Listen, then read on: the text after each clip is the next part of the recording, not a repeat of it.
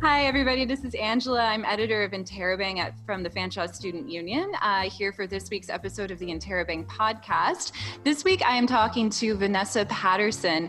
She's a 2019 alumni of Western University. She graduated in Media, Information, and Technoculture. And I'm here to talk to Vanessa about a new Instagram account called UWO Minority Story. Vanessa, thank you so much for joining me. Thank you so much for having me. It's nice to meet you. I'm just going to launch right into it. I'm going to have you tell the story yourself. What is UWO Minority Story? Okay, so, whoa. Okay, so UWO Minority Story, it's an Instagram account where I ask people from marginalized communities at Western to submit stories of injustice, microaggressions, downright discrimination, and it's a platform where they can share them anonymously and without judgment, just so that people don't feel alone in their experience. I started the account because early in June, after the death of George Floyd, I saw the Instagram account Black at Harvard Law, and I kind of had one of those Canadian moments where I was like, man, this is awful, as I was reading these stories. And then a couple months later, or not even months, weeks later, there was the account Stolen by Smith, which is for the Queen's University Business School.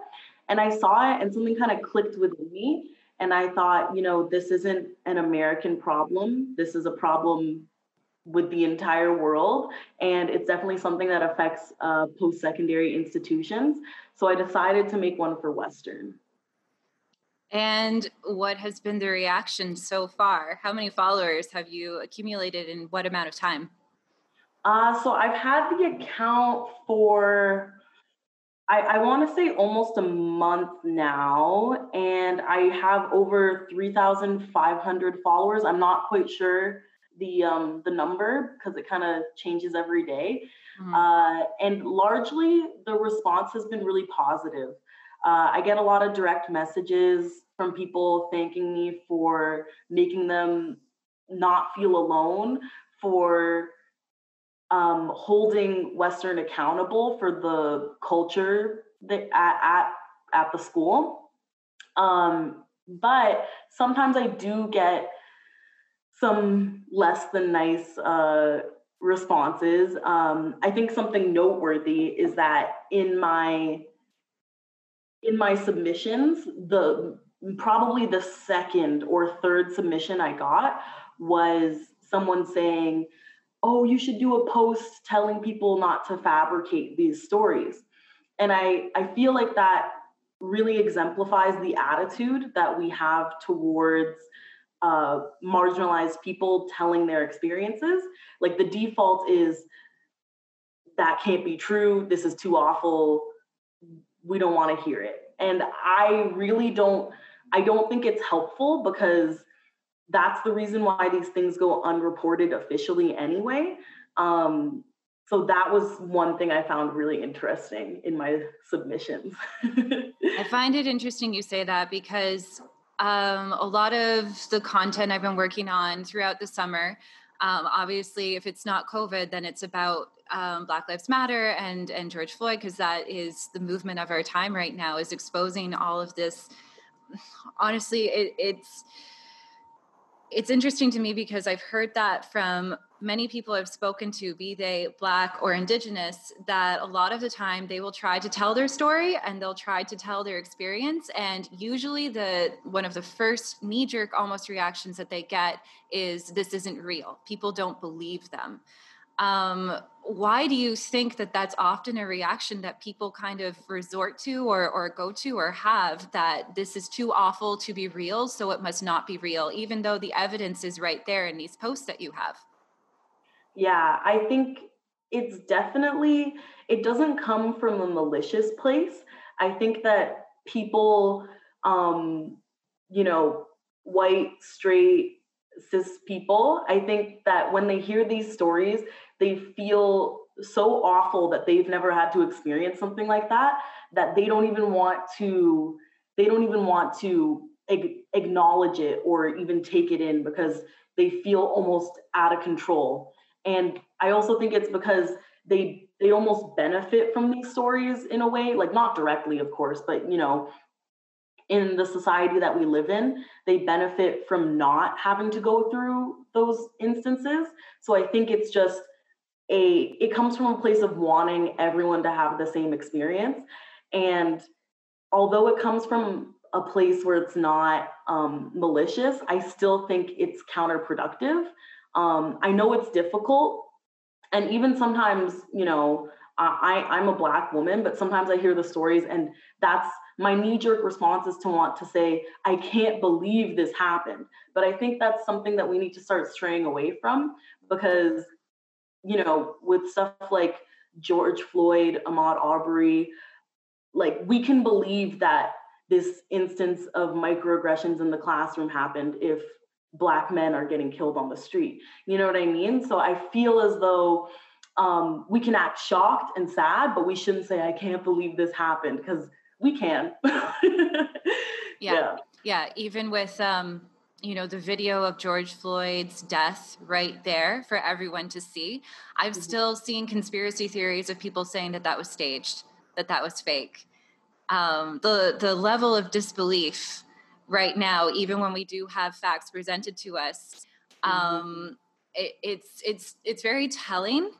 And I kind of want to go back to what you said about holding Western accountable.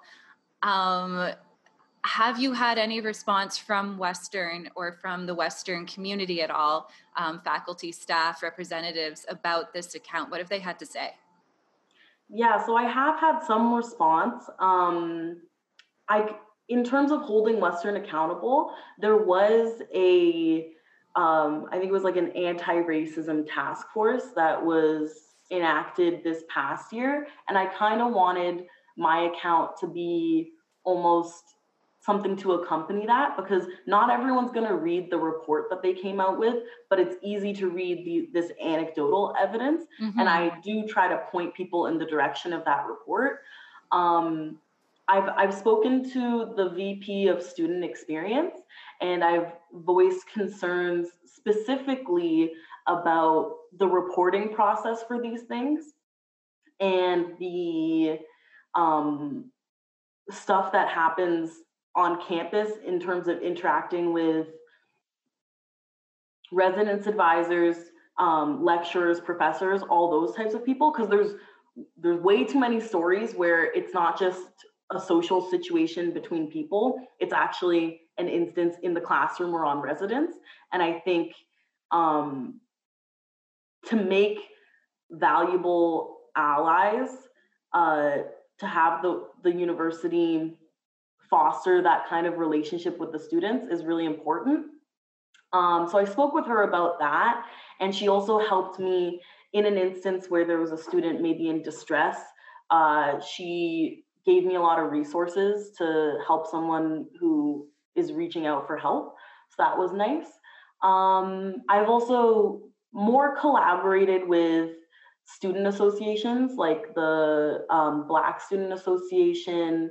There's another page called Black at Western. And there's another page called Ivy at the Margins. And I've definitely been collaborating with them on how we can turn these Instagram pages into real change at post-secondary institutions. So there has been a good response from the university, and I was hopeful as well. So I'm glad to see that they're reaching out.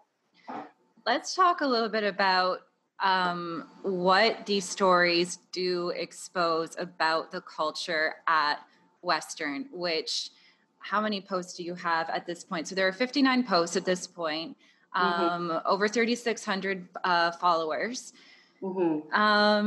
So that is a fair chunk of students saying that this is happening, that these are the stories that have happened again to them. As you said, it's better in a way when these things are anecdotal. It's good to have data, but it's also good to have the anecdotes.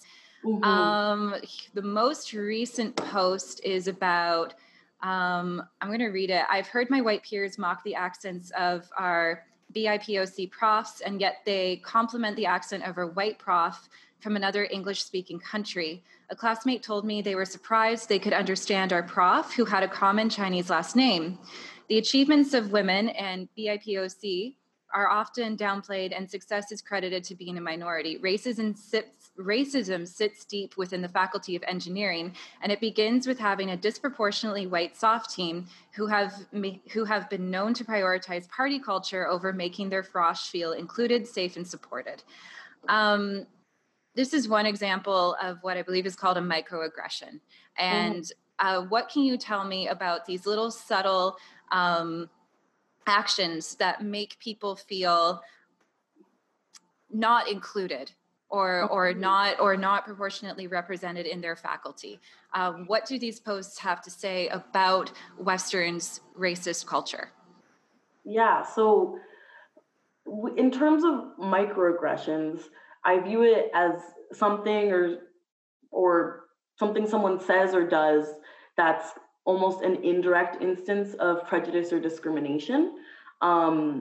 There's statements or things that people do that other people that make them feel like they don't belong. And they can even make people feel dehumanized. So I feel like the post that you referred to is definitely an instance because they outright say that, profs that come from countries that don't speak English, their accents are mocked, while maybe someone with a British accent, it's more posh or acceptable. And I feel like it does discredit the achievements of this person because, they're speaking another language and they're teaching in another language, which is even more impressive. I don't think the university would hire someone who would not be able to communicate in English. So I think it's up to students and English-speaking people to, just listen a little closer, it's not that hard, listen a little better. And I'm sure that, if you go past the accent, you'll be just fine. Mm-hmm. And I think it says about Western is these microaggressions, I said the word dehumanize, and I want to be clear about it because, for me as a Black woman, when I went to Western, I'd go out to Seeps or Frog or whatever a Western student does on the weekends, and people will just come up and touch my hair. Whoa. And yeah. Yeah. They just come up and touch my hair. Mm-hmm. And, going back to kind of ignoring or denying that something is a problem, I would tell, my white peers, these people just touched my hair. And they're like, oh, people touch my hair too. And that right there is just discrediting my experience. And also, I think I can determine for myself if something is appropriate or not, because if someone just reaches out and just starts going for your hair, it's almost like they're neglecting the fact that, oh, maybe you styled it and you don't want people's hands in it. And in the time of COVID, that's definitely relevant, like people shouldn't touch people without their permission, no matter what situation it is. And even just asking, like, can I touch your hair? It's almost like it's dehumanizing because it's almost like I'm some like, oh, it's so different that I just have to put my hands in it, when I've never done that in my life to someone. Like I've never gone up to a white person and just started tugging on their ponytail. Like, and it happens in the workplace too.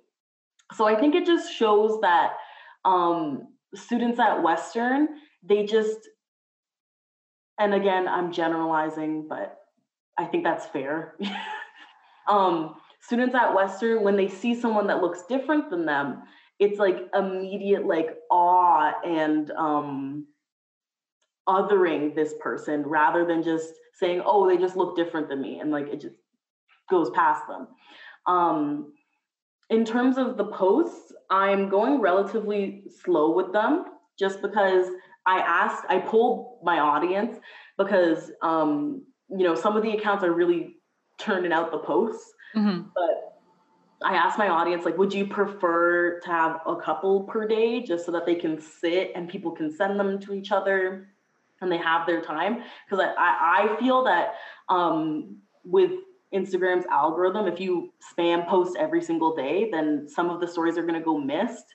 And I want to make sure that everyone has their time, their story to like just lay a little and have their time to have it heard by as many people as possible. So the one thing that's surprising about these accounts is that a university is supposed to be a place for everybody. And we should know that by now, that university is for everyone, a safe place. Everybody has the right to learn. And yet we still have really, supposedly smart, intelligent people coming to a place of higher learning, coming to, hopefully, ideally, they're coming there to better themselves and better the world. And yet these things still happen. What do you think that says about university culture in Canada? Yeah, well, I think in terms of university culture, there are definitely still barriers for especially Indigenous people in Canada and people of lower socioeconomic status. And, all those things go hand in hand with race. And yeah, like race and class are hand in hand. So you can't really escape that. And I think, too, it says, I'll try to, let me just think about it for a second.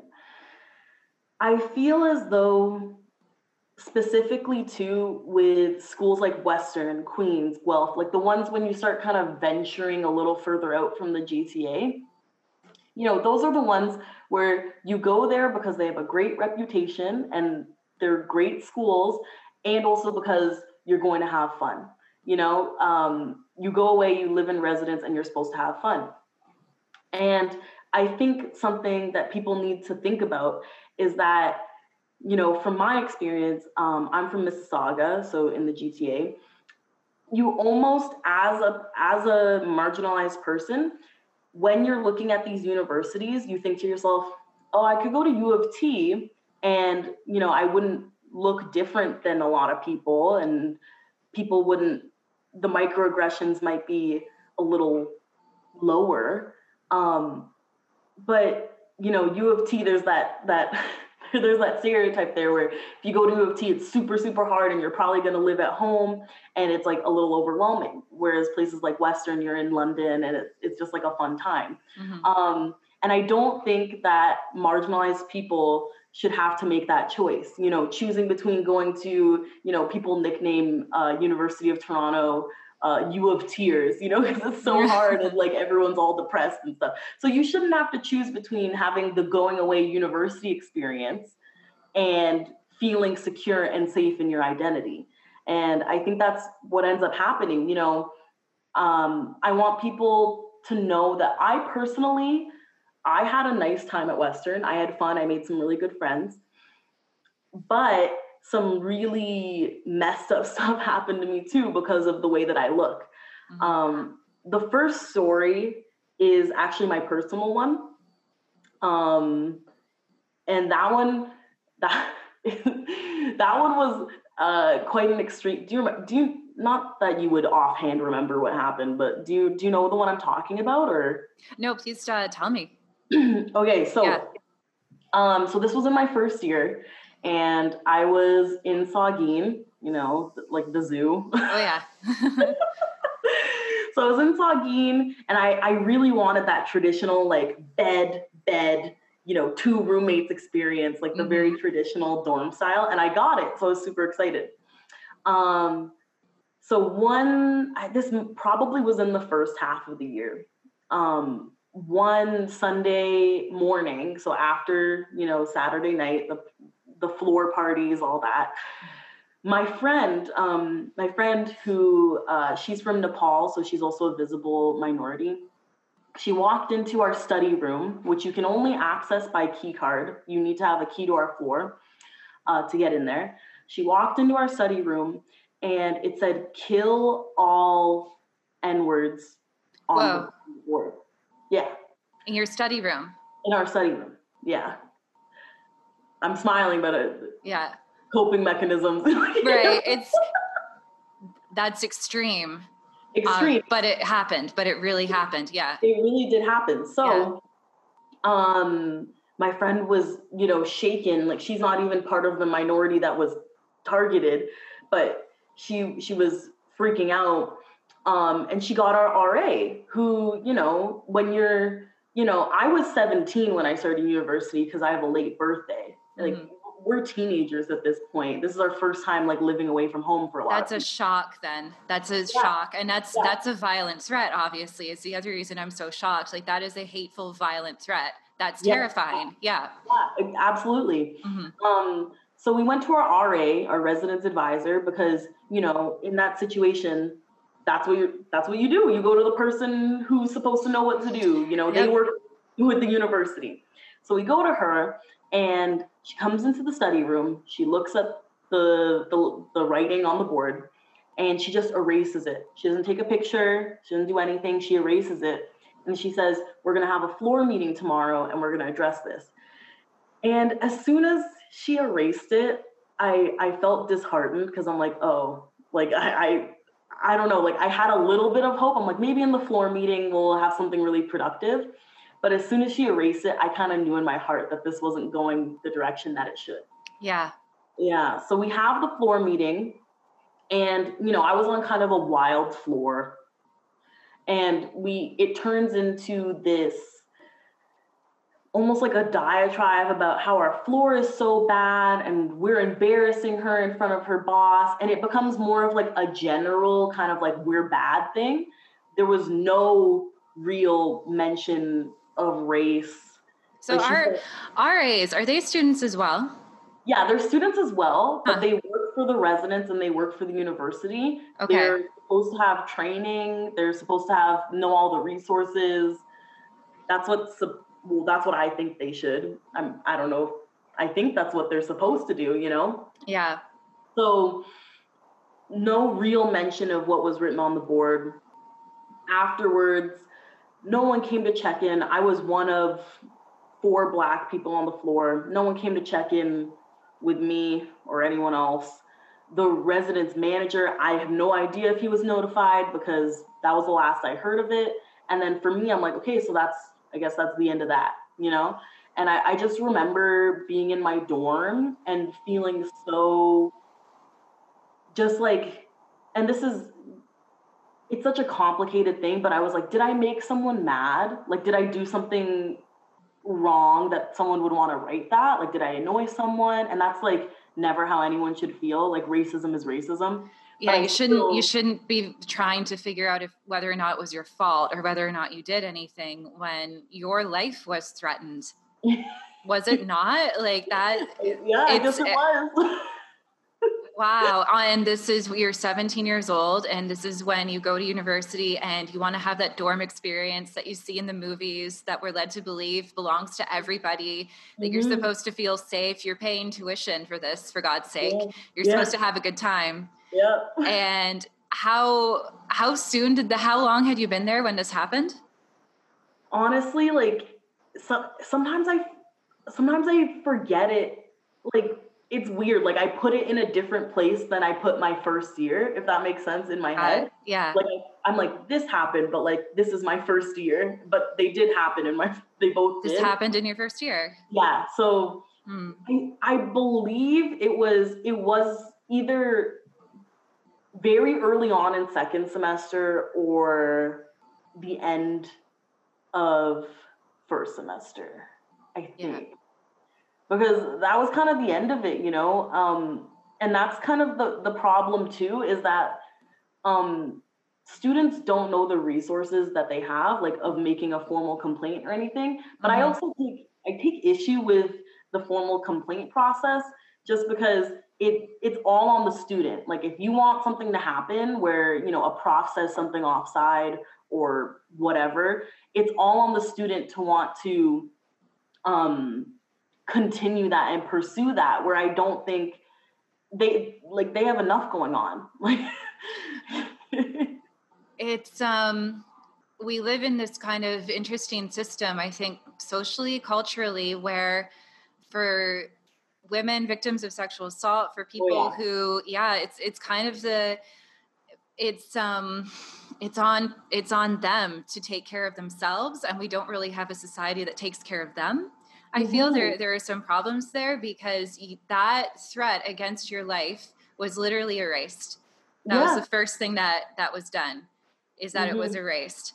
And I'm 30. I've been graduated for a while, and I like, that's terrifying. Again, like, that's really serious, and it was Hmm. just erased off of the board. Yeah. And you were left 17 years old trying to figure out what you had done wrong. Yeah. Yeah. And something too about the reaction of my peers, my peers, is they were laughing, these people, Wow. I guess, who weren't affected by the word, they were laughing. And I asked, I was like, why are you guys laughing? And they said, oh, it's so ridiculous that it's funny. And Wow. yeah, it's obviously not, because George Floyd, like it's obviously not Yeah. so ridiculous. Like, Yeah. people do get killed for their sexual orientation, their identity, Yeah. their skin color. That they get killed because of that. So and we're not, like, I think those types of people that would laugh at that, they think we're so far removed from, I guess, like the civil rights movement or slavery Yeah. or anything of that sort. That's why they think it's funny, but it's not at all. The civil rights movement wasn't really that long ago. It's still No. under a century, and we still have a long way to move forward. Hmm. And people forget. And another interesting theme that has come up when it comes to when I have these conversations is that a lot of people don't know their history, and they've forgotten to look back. And again, this is university. This is where we're supposed to be students of the universe, of the world. Yeah. We're supposed to have that perspective. Um, so what does this say? What would you say to anybody who said we don't have a racism problem in Canada, and that's just in the United States? I would say that it's a very naive perspective to have. Mm-hmm. I mean, this is a fact that's spoken a lot, but the last residential school closed in, I think, 1997. Yeah. So definitely in your lifetime. I was just born. In our parents' lifetime, for sure. They're not super old. I remember when that happened. I remember I was 7 years old. There you go. Like, it's not that long ago, man. It's Like, not that long ago, and yeah. that was a cultural genocide. I mean, people don't realize. I think because there's this rhetoric that, I don't know who said this quote, but like, we're like an apartment above a meth lab. We're the little apartment above the U.S. that's a meth Yeah, lab. Like, I've they're heard the that people. before. Yeah. And Yeah. I think it's harmful because it just allows us to kind of pat ourselves on the back and say, whoa, like, at least we're not that. But the bar is so low, like, at least. No, it's a good point. Yeah. Like, the bar is so low, at least we're not, like, at least the police aren't murdering Black people that blatantly. But I mean, I would Oh, man. encourage people to look into the Starlight Tours. I mean, that happened, I think, either in the late 90s or early 2000s, but police officers in Saskatoon, Saskatoon, sorry, I believe it was Saskatoon, they were taking, Indigenous people who were intoxicated, driving them to the outskirts of the city and just leaving them there to freeze in the middle of winter. Mhm. That was not that long ago. And I'm sure stuff still happens like that and we don't know about it. I mean, there's the missing and murdered Indigenous women. You just have to look into that to know that there's a real issue there. And just, I think we need to hold ourselves accountable, and it's almost like a hopeful thing too. Like, it doesn't have to be all negative. It can be like, okay, so we're, quote, better than the US, but we can be even better than that. Like we don't have to just keep comparing ourselves to them. Yeah. We can make more steps forward to be even better. Yeah, and there's plenty of information out there as well. All we have to do is listen to the people who are telling their stories, which is the point of the account. Yes. Let me see what else, if there's anything else I wanted to cover. I mean, how can we do better is always my question. Especially when I'm interviewing people who have had these experiences. What can we do to do better? You know, I feel as though just not being a performative ally, just finding it within yourself to actually care about these things.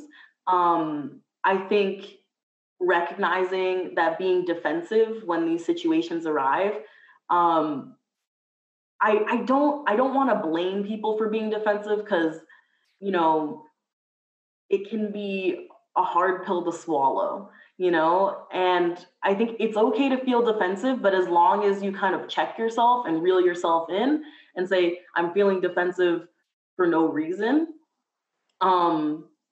then I think that you can make some really good progress. I think, just as you said, listen to people who are telling their stories. Don't default think that they're exaggerating or feel so almost fragile in yourself that you just think that maybe they're not telling the truth. In terms of being defensive, a specific instance having to do with my Instagram account is that there was an account called Ivy Appreciate, and it was when I talk to people about it, I say it was almost the all lives matter of post-secondary activism, where they obviously felt so attacked by people sharing their negative experiences at Ivy at Western that they felt the need to make an account appreciating Ivy and Western, which is it's unnecessary because we all know that, you know, Western is a very prestigious school. Western loves to say we have the best student experience, you know. Like it's if something has so much prestige already, there's no reason to give it even more. And if you make an account directly in response to people airing their grievances, then I'd ask them to look inside themselves and be like, why am I actually making this account? Is it to actually appreciate Ivy, or is it because I feel defensive and threatened by marginalized people sharing their experiences? So I just say, you know, like look inward, read a lot of books because there's some really good ones. I'll shout out Between the World and Me by Ta-Nehisi Coates, really good. There's another one, I think her name is Rennie Ito Lodge, and her book is called Why I'm Not Talking About Race Anymore. That's a really good one too. But there's tons of books. All you have to do is look online, put like Black Lives Matter reading list, and you will find some very, very interesting books written by some very, very smart people.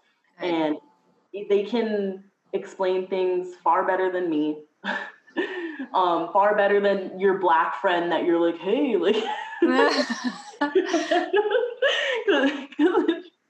it's like a random thing. It's funny to me. Like, I think something out there too is, you know, your marginalized friends, it's okay to ask them some questions, but they might be dealing with a lot right now, especially the current like situation. So bombarding them with questions about why you shouldn't be racist. I'm being hyperbolic. I'm joking around here, but you know, like bombarding your marginalized friends with questions about racism, it might not be the best use of your time when you can seek out your own resources. It's different if you say, I read this book and ask a question. It's different than if you just go, what's white privilege? You know what I mean? Like, it shows them that you put in some effort already, whereas the other way is kind of like the easy way out. Yeah, it's not exactly up to that individual person to educate you when that information is out there, created by expert writers, expert academics, expert sociologists. Yeah, these people. I'm assuming everybody, especially in times like these, kind of just want to chill and relax a little bit. But I did have one more question, just in that terms, or on that vein of supporting your friends who are marginalized people, people of color. One Western experience that I know of, I'm a graduate as well. I've witnessed this myself, where I will be in class and the instructor will not call on, in my experience, there's actually a trans student. The professor just ignored her. And every time that person would try to speak, the professor would go, "Would you please speak up?" Just kind of, you could tell that there were different reactions to students who were visible minorities or who were queer. And I've heard that a lot from Western, that you'll be in a class and that you will be treated differently because maybe the professor sees you as different. I'm using air quotes here. How can students in a class in that situation respond or support that peer? How they can. So something I used to joke about with my friends is that whenever I volunteered an anecdote or perspective on, Black issues, issues that Black women face, there was something that I always found unhelpful. And it was if I would say my experience and then someone would be like, you'd hear these audible gasps of like, like sorrow in the room. Yeah. And I understand it's an emotional response, and whatever story I was telling might elicit that. But at the same time, having someone not from that community just gasp like, "Oh my gosh, like I can't believe this happened." It's not helpful because I'm telling you the story and I have to believe it happened because it happened. So I think not doing that, you can express your concern, you can have emotion, but just not doing that thing where you're, I'm so sorry, like just like that super emotional response, because if I'm telling the story, it means I've lived through it, I've kind of absorbed it, and now it's just my normal. So I'm kind of just not about that. Yeah. It's just, I used to joke about it with my friends sometimes. I'd be like, "Oh, I told the story in class," and everyone was like, "Oh." And this is your reality. Yes.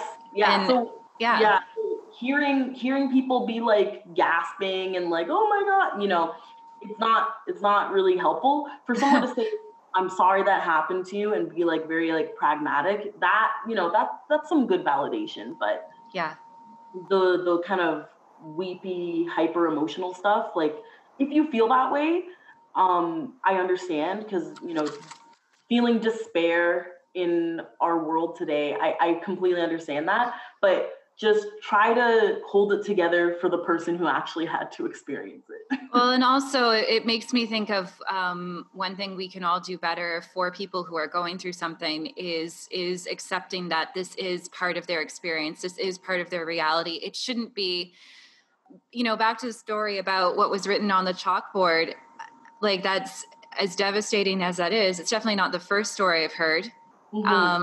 Because I think we can all do a little bit better. By we, I mean people who are non-minorities, who are not visible minorities. I'm a white person, so one thing I can do better is just be more accepting of the fact that this is the world that we live in. Not put blinders on to the situation, that this is daily life for some people.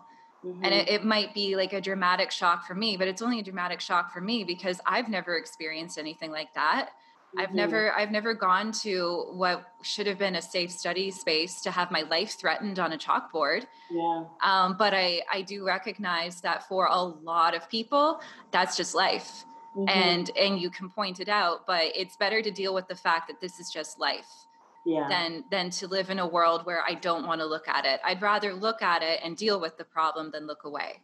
Yeah, absolutely. Which brings me back to UWO Minority Story. Let's finish off just by talking about the future of this account and where you see things going, especially as we head into the academic term in the fall. Yeah. So I think I mentioned before, I want it to be a safe space for people to tell their stories and get validation and get that support that maybe they didn't get when they told it to their friends initially, or whatever they may have experienced. I want it to be an accompaniment for the associations on campus, the cultural clubs, the Black Student Association. I want it to be something that can hold Western accountable, because another criticism I received was like, Western is trying, like Western, it's not like they were trying to compare. It's actually funny. They're trying to compare Western to Queens, which we love to do. We love to be like, well, we're not Queens. We're not that, we're not that bad. We don't have those racist parties, but Queens and Western are. But didn't Western only just a few months ago admit that one professor who was, what was his name? What was his name? Yeah. What was it? I don't know his first name, but his last name was Rushton. Rushton. He promoted eugenics. Yep. Yeah. And it was only in light of Black Lives Matter and in retrospect of the George Floyd situation, that Western finally admitted that professor was wrong. And that was only does Queens have like a Rushton? Like, that's huge. And that's only very recently that Western finally said something about it and took a stand on it. So yeah, I mean, his work, alt-right and white supremacist people use his work as direct evidence of their beliefs. So yeah, I don't like, Queens may have something similar, but I guess my entire point is, because London is a bigger city than Kingston, or we're, a little more diverse, doesn't mean that we don't have work to do. There's still an obvious problem, as exemplified by the report that was released, where they basically came to the conclusion that Western has an image of diversity, inclusion, and equity, but no real structures in place to facilitate that. And I think that's what I want my account to do, to point people to the reports, to point people to the open letter that the Black Student Association wrote, to hold them accountable, because it's easy for someone to say, yeah, this is a problem, and then slowly work on it. And I know it's a big problem and changes aren't going to happen overnight, but if we can hold them accountable, put some pressure on them saying, we're still here and we need you guys to really, really put the effort into changing the culture on campus, and ensuring that people don't feel dehumanized by just simply going to Western. If my account can help in that, that's just my main goal. I also think too, just a side note, and I've been saying this to some people, some other news outlets. I think that in terms of required courses, and I think that this should be extended to, our public education system as well, before you go to university. But in terms of just on university, I really do think that if we can require someone to take this many essay courses or this many science courses, we should be able to require students to take an anti-racism, anti-discrimination course. Because I think what happens is say I'm in an engineering degree. That means that I personally have to make it a priority of mine to read books to educate myself about being anti-racist. And I don't think that should be the case. I think I was in a degree where I could not stray away from, identity politics and all that stuff, but that's not everyone that goes to Western or to any post-secondary school. So I think we should be looking into making those courses required. I think that they can be really interesting too. unless you're racist, it's like a big, bold statement, but unless you're racist, I don't think you should have a problem with taking a course like that. And I can confidently say that. Because, one of my electives was the Harry Potter course. Yeah, I remember that course. Yeah. It's fun, but I noticed a lot of science people took it because it's fun. Like if we make anti-discrimination courses mandatory, and it could even just be like a 0.5, it could have an impact and could give people that, academic discourse that they otherwise wouldn't get. Yeah, true. Vanessa, I'm going to have to leave it off here. But is there an overall takeaway or any final words that you'd like to have before I let you go? I think I'd like to say thank you to everyone who is supporting my page. Thank you for having me on the podcast. And I just want anyone who has ever been made to feel other or dehumanized because of the way they look, their sexual orientation, their gender, that you're not alone and progress is being made. And I know it's a hard time, but I'm hopeful, and I hope that the progress that's being made right now makes you hopeful as well. Wonderful. Thank you so much, Vanessa, for your time. And again, for anybody who wants to find you on Instagram, it is at UWO Minority Story, correct? Yes. Okay. And then also that's where they can find the information to fill out a form and submit their story? Yeah, there's a link right in the bio. And right now I have over 300 submissions, but I'm getting through them. Yeah. You'll probably see yours up there. Just, I want to make sure everyone has their time to be in the spotlight. Yes, absolutely. Okay. Thank you so much again for your time. And that was Vanessa Patterson. This was the Interrobang podcast, and we'll see you next week. Thanks, Vanessa. Thank you. Bye.